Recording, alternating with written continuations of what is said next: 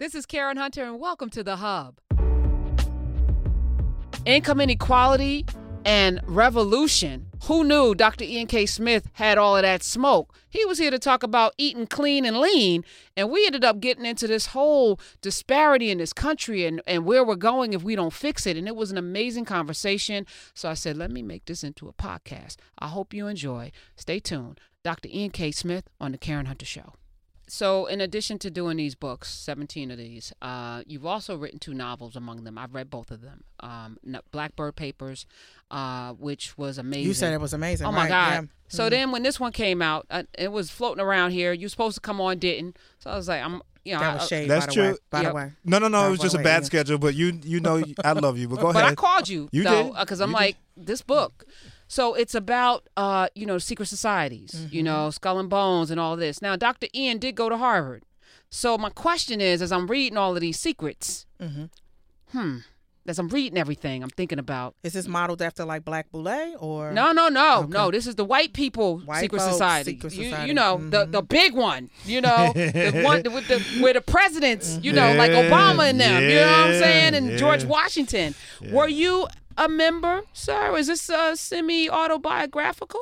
I am very upfront that this is based very tightly on my experiences in one of Harvard's final clubs, we call them. It's a secret society they call final clubs.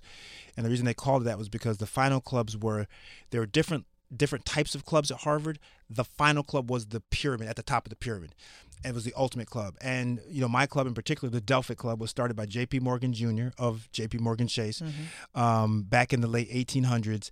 And these clubs have had the who's who of the world as members. We're talking presidents, Supreme Court justices, Fortune 500 CEOs, everybody.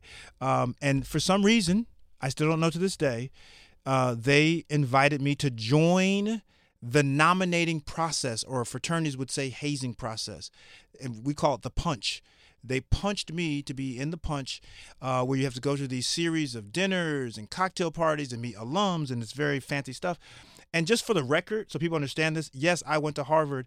I was a kid from a working class family. In Chicago. Well, I'm from Connecticut, though the character is from Chicago. Right. But I'm from Connecticut. I didn't have a dad. I just had a single mom. So we had no connections. We had no money. And so people say, he's, no, I'm not the classical club type guy, which is why it was confusing that these clubs wanted me to join them. And it was a very interesting experience. And so The Ancient Nine is my novel, and it's a mystery, and it goes in behind the scenes of these very famous clubs at Harvard. It was riveting, and as I'm reading, I'm like, okay, Ian, you're going to get in trouble. They're going to hurt you. So you give it away a little too much. But let me ask you this. As a black man that went to Harvard and was in a secret society, but still is probably, and they haven't kicked me out yet. No. We have these very finite views of race and racism and how it plays out, And as you mentioned, single mom, you a twin, identical twin. Your brother looks just like you, except he has hair. Does he have hair now? Not anymore. Okay. He had great hair though, didn't he? He had great hair. He had twists and all to be in that space, what did you learn about race and racism and navigating power? One of the biggest things I learned was how ignorant the vast majority of people are to the fact that there's this whole other world, this whole other upper echelon of networking that occurs that we as regular people, I'm a regular person, are oblivious to. And the fact that, when you talk about this cheating scandal with these colleges, my wife and I, who went to Harvard Medical School and University of Chicago Law School, we're sitting there in the kitchen and we're just kind of laughing like, why are people thinking that this is a big deal? This is not normal, right? This is just a manifestation of what's been going on for a very long time. Yeah, for centuries. For a long time. Now, you talk about legacy. I just read an article where my school, Harvard, 36% of the admitted students are legacies, which means that their parents or grandparents went to school. And let me tell you something. When you look at how people get into these schools, it's not always this is what they did in their grades, this is their SAT.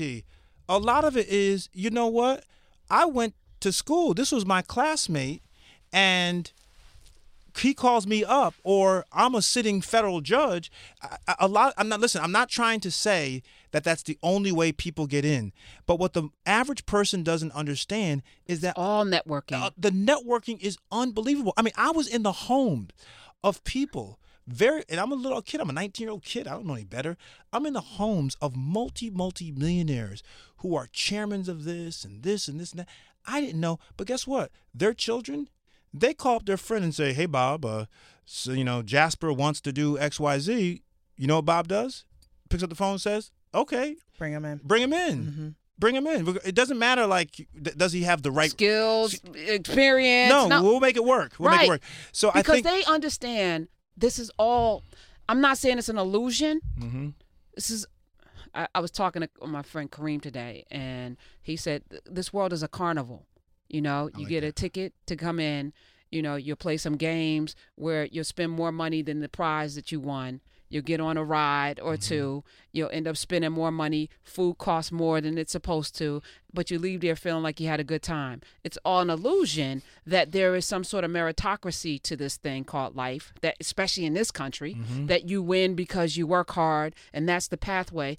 For some of us, that is the only way. Only way. Yeah. That's the only way. Yeah. Right. But for the majority of people in this country, it is who you know. Most people hire people who they are familiar with, or who they like, or who they look like people that make them comfortable. Not whether they have skill, because there's probably people who are better equipped to do the job that they have there, which is why the workplace looks the way it does. So how do we combat that? Because you figured it out, and I don't think it was luck, Ian K. Smith. You have a way about you. There's a certain je ne sais quoi, a certain charisma that you have that, I love that phrase. Yeah, that will make people want to have you as part of their clubs. Can I say this?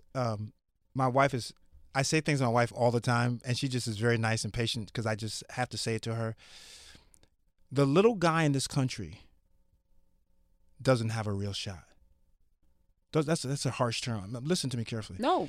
The little guy in this country doesn't have a real shot. And luckily, most of them don't know it. If the little guy really knew how long his odds were, there'd be a revolution in this country.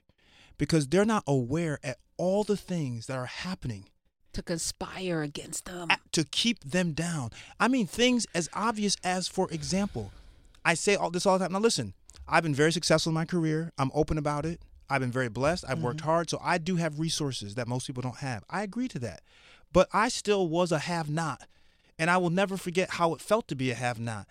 When the airlines wants to charge you per checked bag, and they said that they were doing that because the gas crisis was occurring and the baggage was heavy, and so everyone said, okay, that gas crisis was what, 6, 7, 8 years ago? Yeah. Gas and is the, lower than this, and the fee is still there. Right. So if you're a family of 4 on a limited income and you got to check bags because you're not like me, I'm a frequent flyer. I don't pay for bags ever. Right. But if you're a regular person who can't afford it, now all of a sudden, not only you have to pay for the ticket, now you got another $100, $150 in just the bags. Right. Most definitely. Right. So it doesn't impact me, who I can afford to pay for that. It doesn't affect me. It affects the average person. And this is just one example. The bank fees, if you look at your cell phone bill, look at how much of your cell phone bill is fees and surcharges. Last week I did that with the phone company. I said, whoa. I'm spending $25 a month in 9/11 this. FCC. FCC. Yep. It's unbelievable. So my point is that the little guy does not really know how long his odds are, which actually may be a good thing to some degree, because if he really knew, this country would be in an absolute revolution. And that's why I also say the people who are at the top, sometimes when the guy is down, don't also kick him. You already got these people down. Don't start passing all these laws and legislation to make it even worse for them. They're not trying to own Mercedes. They're just trying to rent a Volkswagen. let him rent the Volkswagen. Don't charge him on that. It's just the mindset of the people who have resources and the arrogance and the sense of entitlement and the inhumanity for people who struggle is absolutely mind-boggling. 60 Minutes had a piece with this billionaire, Dario. I think he's the 76th wealthiest person in the world, and he said the exact same thing. He said there's only two ways this is going to end. Either we're going to come to an agreement as human beings that this has to stop, or there's going to be a revolution. He said, the country that I grew up in that allowed me to become a billionaire doesn't exist anymore. The opportunities that allowed me to become the billionaire that I am today, they don't exist today for the average person who might have grown up in a working class, poor family like I did. And you just piggybacked on that. I don't know what to do about it, but we are headed for self-destruction. I don't know any other kind of way to say it. Study the French Revolution. We're headed towards it. At some point, the guy at the bottom is going to say enough is enough. And I said this too yesterday. The difference between the French Revolution and America is America figured out when it started its experiment to put race in front of it. Yes. And that's why the average guy is willing to accept the fact that he can't get ahead because at the end of the day, he's still white. And they put value on that from day one. And while I may not be able to feed my family, I'll never be wealthy, I'll never do this, I'm still a white person. At least I'm not black. At least I'm not black. And I'm better than you. And I'm better than you. Yeah. They place value on that. And I said, that might be the only other saving grace, is that race is so much woven into the fabric of this country, whereas the French, they didn't have that luxury. No, they didn't. And let me tell you something. The country, and I was speaking to someone yesterday, to a friend's girlfriend yesterday, and I was like, she's a young person, and I can't believe I say that now, but I was saying to her. When did that happen? Yeah, right. I would say, you don't understand. I'm almost 50 years old this year.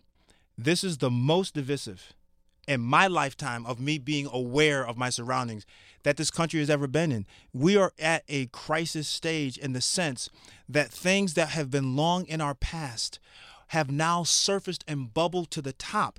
And not only have they bubbled to the top, but people are trying to get more of it to bubble to the top. And they are now condoning and flaming this kind of behavior that we as a country decided not only was it a stain in our history, but that we were going to abandon it forever. And it's now coming back. And so I now have to turn off these cable news channels, because even though I like to hear what people who think differently than I do, what they think, I like to learn about people. What the way they think and how they think is so cruel and so inhumane that I don't even want to hear their justifications, because there is no justification to take a mother and her kids and separate them simply because they want a better life. They're not coming to steal. They're not coming to kill you. They're saying where we are now, it is abysmal. We need help. Now, are they doing it legally? No. But that being said, you want to separate a mother from a child? For real? Are you kidding me? And then you call yourself Christians? And you're supposed to be about family and nuclear. Don't get me started. See, now Welcome I'm here to talk carnival. about clean and lean. Look at you messing me up, getting me to welcome politics. Welcome to the carnival, You're not y'all. supposed to do that. Dr. Ian K. Smith is in the house. You sticking around. I'm not done with you. And people got questions about their thyroid and stuff. So just sit tight.